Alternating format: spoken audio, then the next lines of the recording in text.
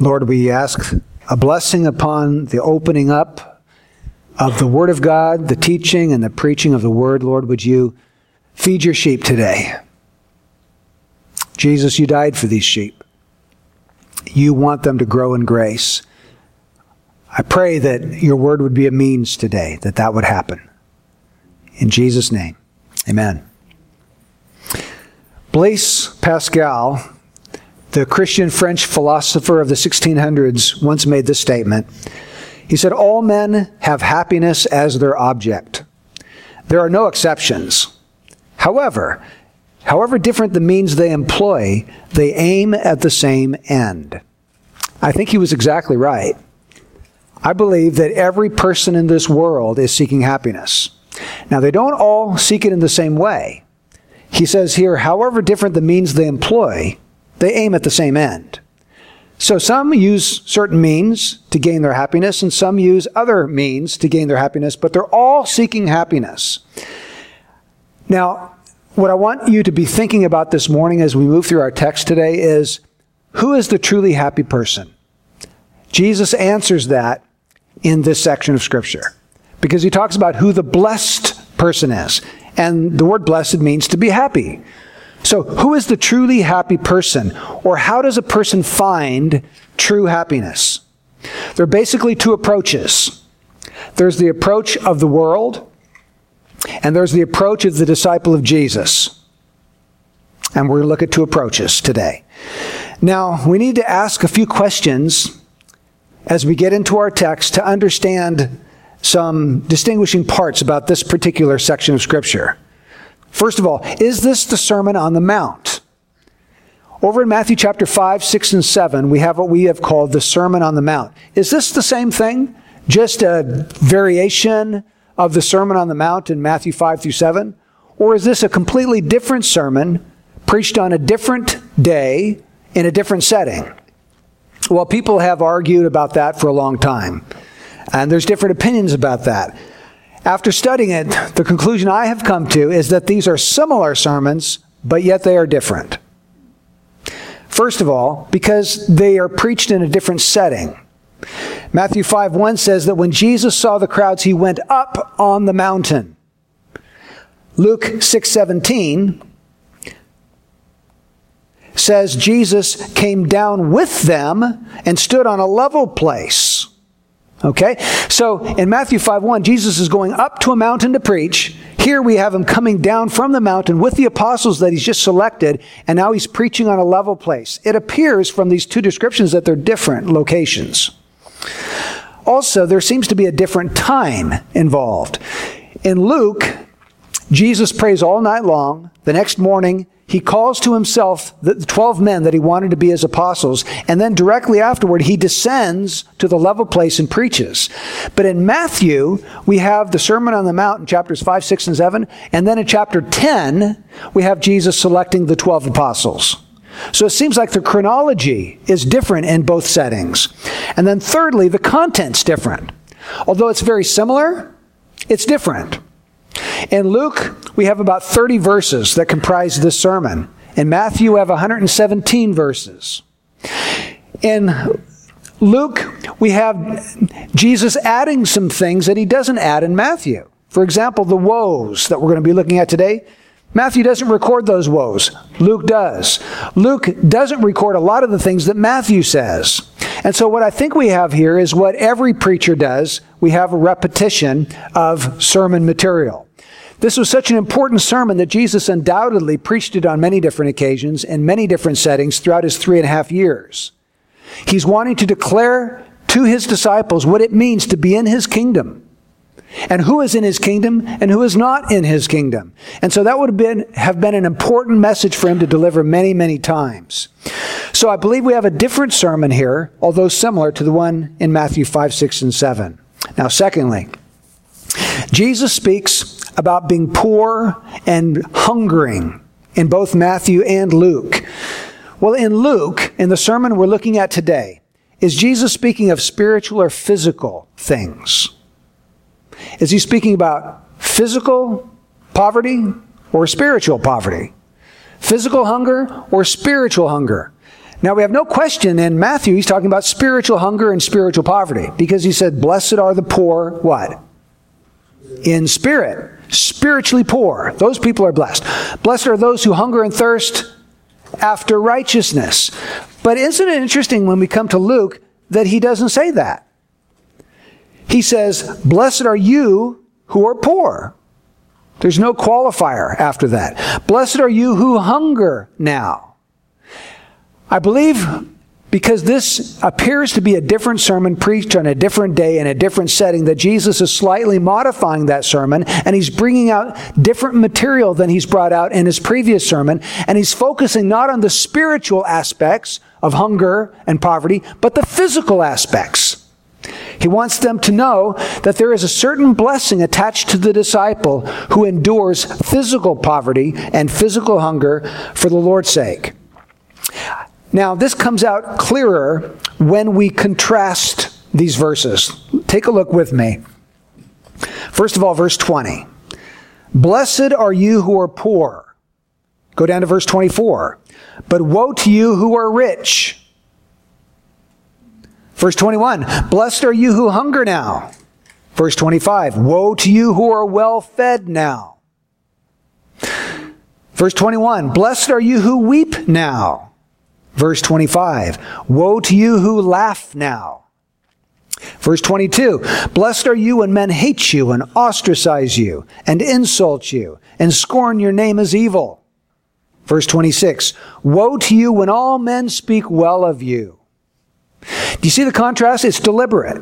He's saying there are blessings attached to these physical situations that you must endure as a disciple of Jesus, and there are curses attached to the person who faces no opposition and no hardship and no sorrow because of a non-attachment to Jesus Christ.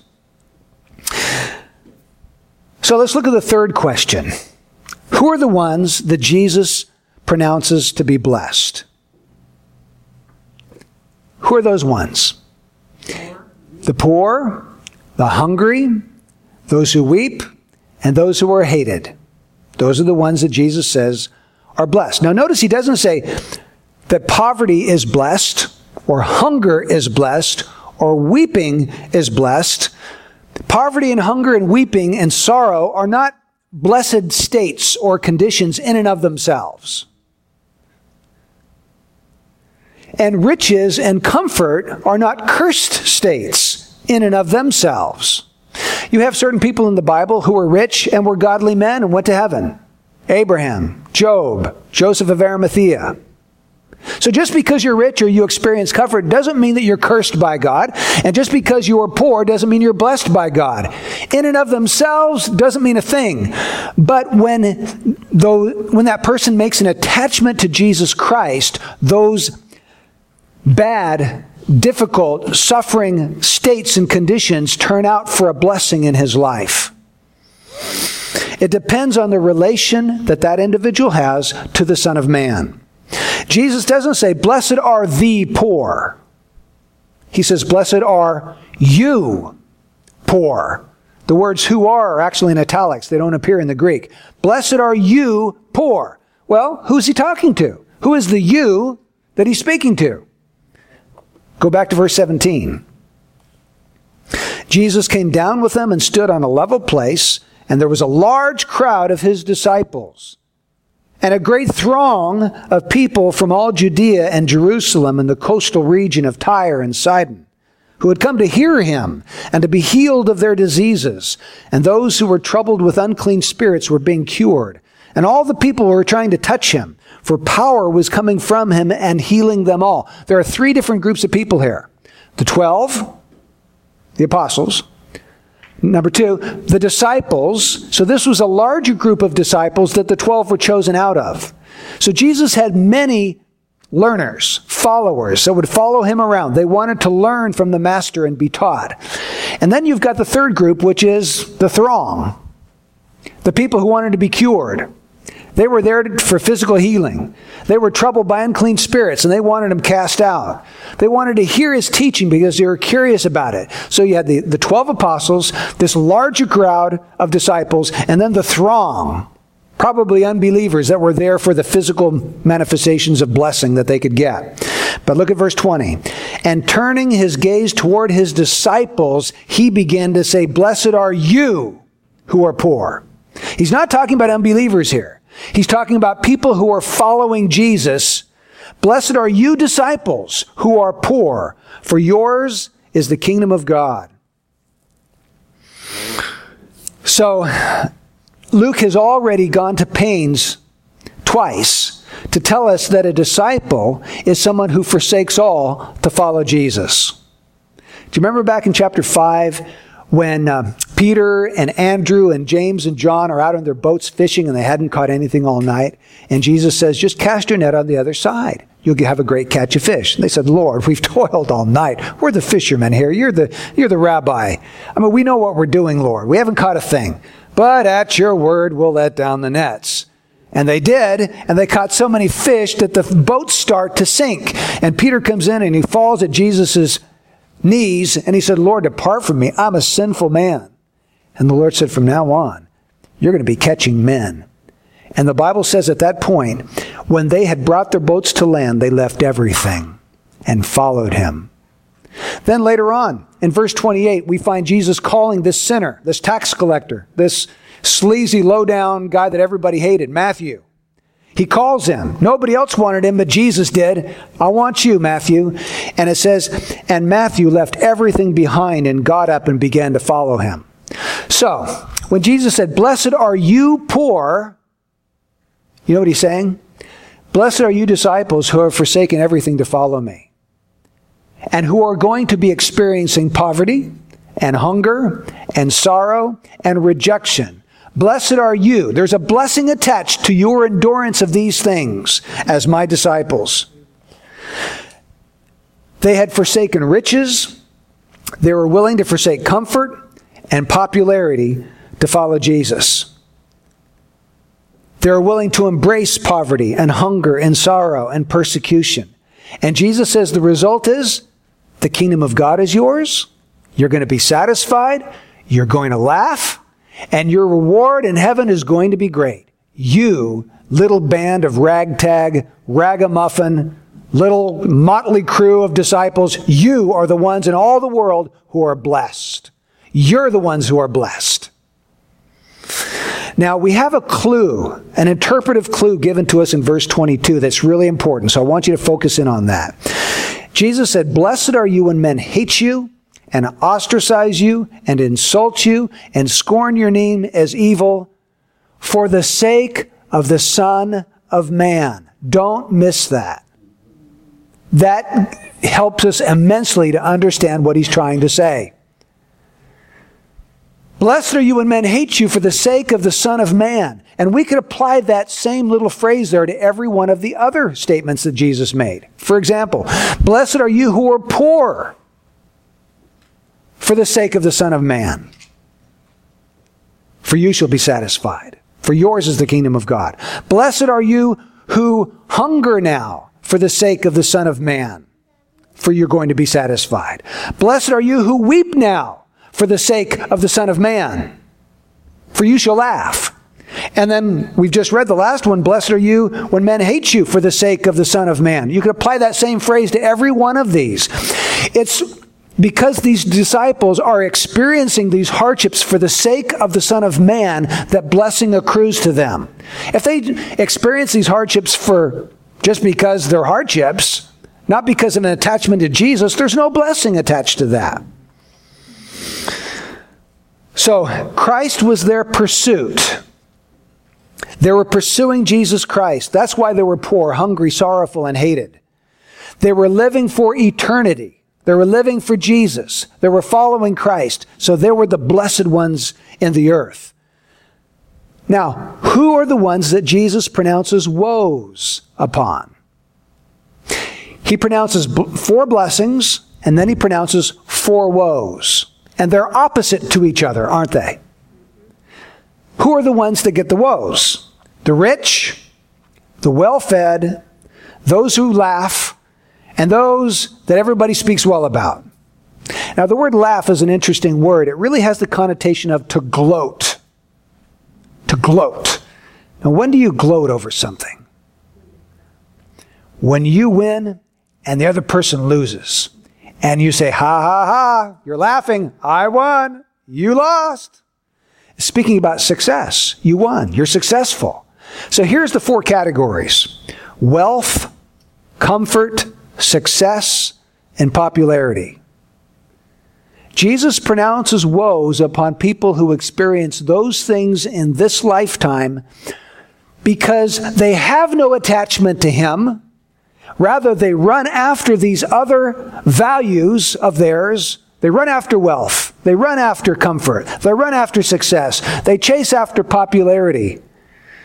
Now, is Jesus saying that all wealthy people or all comfortable people or all successful people or all well-liked people are condemned or miserable? No, He's not. But He is saying that people who do not pursue Christ, but instead pursue these other things, woe unto them. And the word woe really means they are miserable. To be blessed is to be happy. To have a woe pronounced on you means that you're miserable, that you're wretched.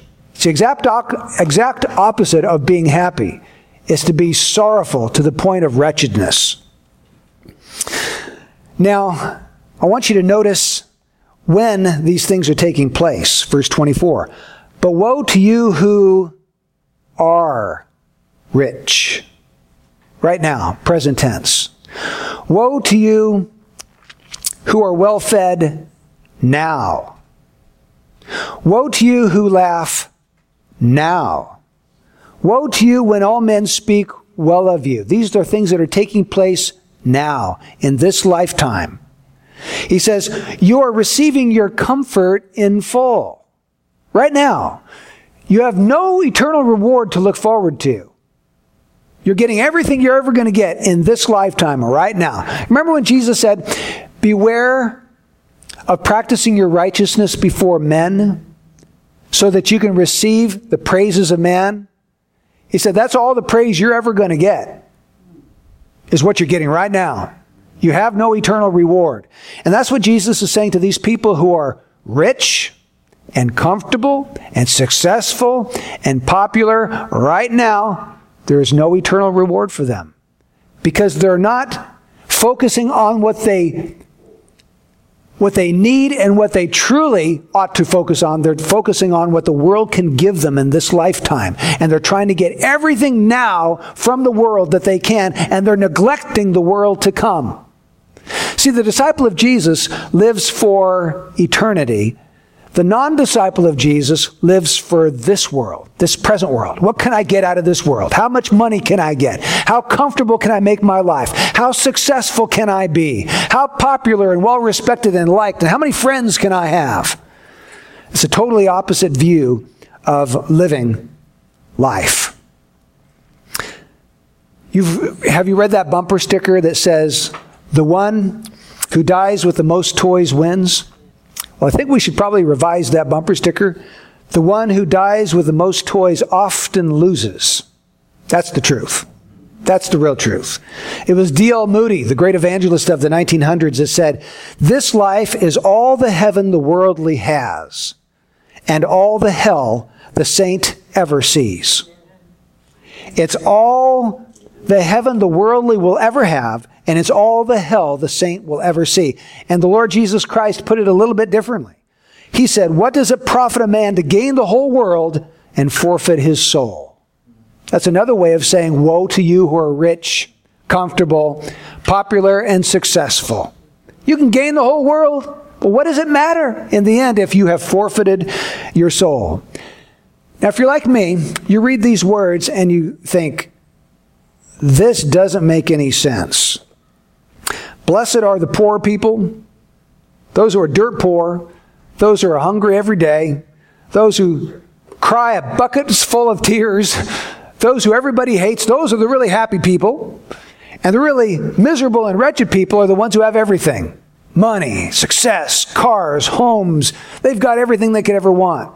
It's like telling your college buddies, hey, I've just graduated and I've got a 4-fold goal. I want to become the poorest person, the most hungry person, the most sorrowful person, the most hated person in the world. And when I get those 4 objectives, I know I've made it in life. What? What are you talking about? It doesn't make any sense. But see, Jesus' kingdom is an upside-down kingdom. It's exactly opposite the value system of this world. It's exactly opposite. And until we get that, we don't understand Jesus. There's a great reversal. Everyone in this world is trying to get it all now, but there's coming a world to come when everything will be reversed, and those who had it all now will have nothing, and those who had nothing in this world are going to have everything. So those are the ones who Jesus pronounces these woes upon. Just last Thursday and Friday, I was cleaning windows for a client who had a 5,700 square foot home. And folks, you wouldn't believe this house. It was on 3 acres in a residential neighborhood where everybody else had a normal plot of land. I don't know how they did it, but they had 3 acres for their backyard. They had a full-time groundskeeper who did nothing but just worked for them day and night, keeping up everything on their property. You go into their house and you've got these cascade of windows, not only on the first floor, but on the second floor. And if you walk out the back sliding glass door, you fall into a swimming pool. I mean, there was no distance between the back door and the pool. It came right up to the back door, kind of like a moat in a castle where you got the drawbridge. There's like a river running right next to the backyard. And he had a red Ferrari in the garage as well with a Porsche. So this guy had money, he had success, he had comfort, and he had all kinds of popularity, all kinds of friends, because they were inviting 60 people over for some kind of party that night. That's why I was there, cleaning their house.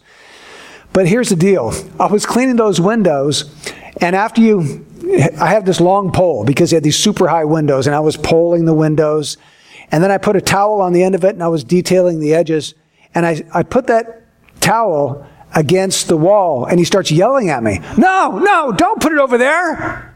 I said, okay. So I put it against his drapes. No! He even got louder. No, don't put it against the drapes. They're satin. See, he was possessed. He was obsessed with his possessions. He would walk around behind me from room to room, finding every tiny little flaw in this perfect house, this gorgeous house, but he would point out every single flaw that he could find. And he was on the phone all day long talking to people saying, you got to come over and fix this. It's not just perfect. It's not just right.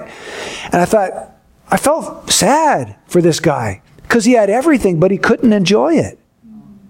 You remember how Jesus talked about that one kind of seed that sprouts up, but the cares of the world crowd out any fruitfulness? It was like the concerns and the cares of the world just crowded out any peace in his life and any joy. And he's so anxious about all these possessions that he had and how they all have to become perfect again. And how do I get the hard water off? And I just felt sad for him. And it reminded me of this text. It reminded me of people who have everything, but if they don't have Jesus, in the end, they're going to have nothing.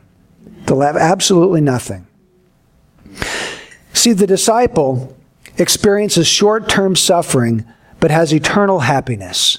But the non-disciple experiences short-term gratification, but experiences eternal misery. Now, there's one final question I want to ask today. Why is Jesus telling us all this? What's his point? Why tell us these things? Well, there's 2 reasons, I believe. Number 1, Jesus wants us to prepare us to fight. He wants to prepare us for war. You see, if you follow Jesus, you have declared war on Satan, and Satan is going to declare war on you, and you are going to experience some hardships, you're going to experience some suffering, and you're going to experience some rejection, simply because of your attachment to him and for no other reason. And Jesus wants us to prepare his motley little crew of disciples for the warfare, the fight that they're going to experience. Notice, going back to verse 20, notice this. Blessed are you who are poor now. 21. Blessed are you who hunger now. Blessed are you who weep now. Verse 23, for behold, your reward is great in heaven. Jesus is trying to get them to understand that you're going through present difficulties now, but yet you've got a great reward coming for you in heaven. He's seeking to get their minds off of the temporal and get them onto the eternal. And so he wants to arm them for the fight. He's trying to fortify them. I want to give you a glimpse of the eternal so that you can fight what's going on right now. You can fight Satan. You can come out the victor. It was Charles Simeon, the vicar of a British Anglican church in the 1700s. He said this, he alone is happy who is happy for eternity. He's the only one who's happy for eternity. And here's the deal. There's two types of people. Some people lack what they want. And so they spend their life pursuing what they lack instead of what they really need, which is Jesus. Okay? We understand that person. They lack money. They're poor. They lack health. They're sick. They lack food. They're hungry. They lack comfort. They weep. They lack acceptance. They're hated. And so they want what they don't have, and so they spend their life focusing on what they don't have and trying to get it. But the problem is, if they focus on what they want instead of Jesus, they end up to be just as much losers as the other group of people. And here's the other group of people. They have what they want. It's not that they lack what they want. They've got it. But they don't focus on Jesus either. They spend their whole life focusing on what they have because they like what they have. And so it takes their eyes off of what is truly needful and onto the temporal.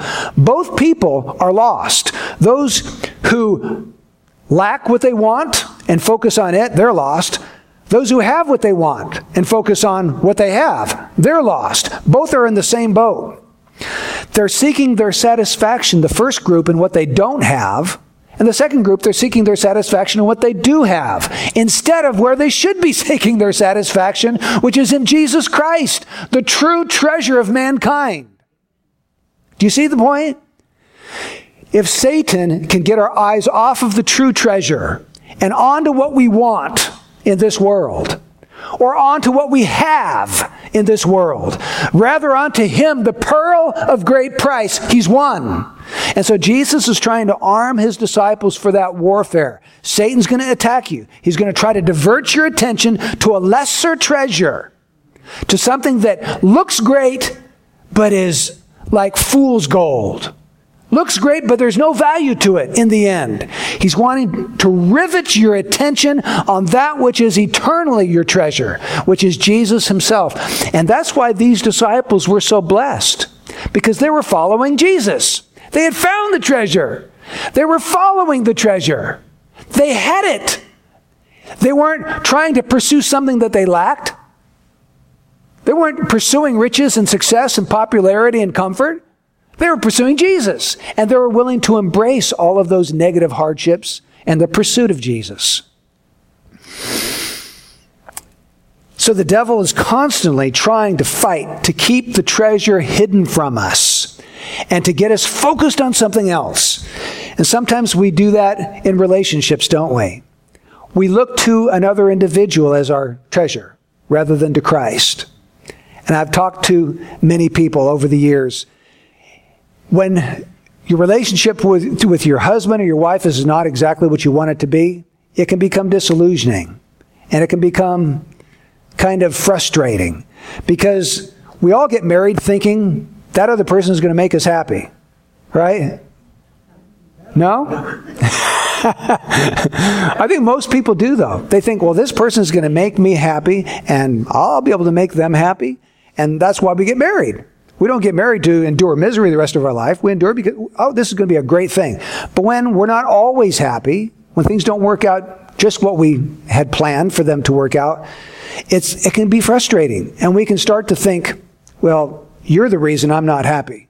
And they can say to you, you're the reason I'm not happy. And what we need to do is recognize that I don't have the capacity to make somebody happy all the time. And they don't have the capacity to make me happy all the time. I'm not Jesus and they're not Jesus. Only Jesus can fill us. Only Jesus can really satisfy us. Now, that's not to say that we shouldn't serve one another in marriage and strive to make the other person happy and put them before ourselves. We should. But when we look at the ultimate, if we get our eyes off of Christ and onto someone else to fulfill me and fill me up and make me happy and satisfy me, we're just going to be frustrated. Because no human being can do what only Christ can do. So the first reason I think why Jesus is telling us this is because he wants us to prepare us to fight for joy. Fight for joy. You want joy? Fight for it. Keep your eyes on the true treasure. Don't let them get diverted to something lesser. It can be a new iPad. It can be a new car. It can be a better job. It can be a bigger house. Don't rivet your attention on these things. Rivet them on Christ and find real life and joy and satisfaction in Him. And folks, I'm preaching to myself because I find myself, as of late, having to be completely absorbed in my work, my job, working long hours. And it's difficult for me to be riveted on Christ when I'm having to be riveted on work. And I know it's just a season, but maybe some of you are going through something similar to what I'm going through. Let's fight to get our attention on Christ, to find joy in worship and joy in prayer and joy in having Him speak to us as we open this Word and speak back to Him. Find life in Him rather than the things of the world. Number two, another reason why He's telling us these things is because He wants to teach us how we are to be different. How we're to be different. The Jews in the Old Testament were to be separate and distinct from all the pagan nations around them. And God gave them laws so that they would be separate from them. He gave them dietary laws, didn't He? No shellfish, no pork. They ate differently than the nations around them. He gave them ceremonial laws. They washed their hands before eating. That wasn't just to get the dirt off, that was a ceremony. He gave them these festivals and these feasts to observe. He gave them sacrifices to perform. And so their distinctness in the Old Testament was from these outward laws that they observed. But what happened when Jesus came to all those laws? He set them aside, didn't He? Circumcision's gone, animal sacrifices are gone, dietary laws are gone, they're all out the window. So what now distinguishes the disciple of Jesus from the rest of the people in the world? It's not that they dress funny or eat funny or do funny rituals, right? We don't do any of that anymore. Here's the difference. The person of the world looks at the Christian and they say, that person has a different treasure than I do. They value something different than I do. I don't really understand it. It doesn't make complete sense to me, but I know that they are living for something different than what I'm living for. And you know what? That can be attractive. When people see that it's not just the outward way you dress or speak but it's these inward priorities and values of your life. You live for Jesus. He's the reason you live. He's the reason you do what you do. It's Christ who makes the difference in your life. And that is really the thing that is to distinguish us from the people of the world. And the sad thing is that most professing Christians, the only thing that distinguishes them from people in the world is that they end up going to church on Sunday. Right? They have the same values as the rest of the world. They're working just as hard to be as rich and as successful and as comfortable and as popular as they can possibly be. Now, don't get me wrong. There's nothing wrong with having money or comfort or pleasure if you use them for God's glory. There's nothing wrong with that. But if you forget Jesus in the process and you run after those things, you've lost it. You've missed out on the greatest thing. Can we say this? Jesus, you are my treasure, And I can have everything, but without you, I have nothing. And I can have nothing, but with you, I have everything. Maybe there's some of us here today who find that we've been drifting a little bit, or the devil's been able to get our minds and our hearts off of Christ and onto something else. And it's time this morning that we redirect our gaze and get our mind and our focus back on Him. The Lord holds out His two hands, and He can say, I've got all the things of the world in this hand, and I've got myself in this hand. Which one do you want? If you have to choose, what's it going to be? See, we can have everything, but without Jesus, in the end, we don't have anything. And we can have nothing, but if we have Jesus, we have everything we really need. That's just the truth. So, if somehow the enemy has been able to redirect your gaze onto a lesser treasure, these baubles, these fool's gold items, let's come back today. In our heart, in our affection, in our mind, let's find our treasure in the one who can really satisfy us and fill us and give us what our soul desperately craves. I could summarize Jesus' sermon in these two sentences. Blessed are you when everything else is taken away, but you still have me. And cursed are you when you have everything, but you don't have me. So, based on that, are you blessed or cursed today? Are you blessed or are you cursed? Let's pray. Lord, we confess to you that to our shame, it's easy for us to get our eyes off of the true treasure and onto fool's gold. And Lord, would you grant us gifts of repentance to turn from that which is actually worthless and to turn to that which is invaluable and priceless? The pearl of great price, Jesus Himself. Lord, work in hearts today. May it be for your glory, Lord. Let us have clear vision. May the enemy not conquer us, but may we conquer him by having faith in the true treasure, the Lord Jesus. It's in His name we pray. Amen.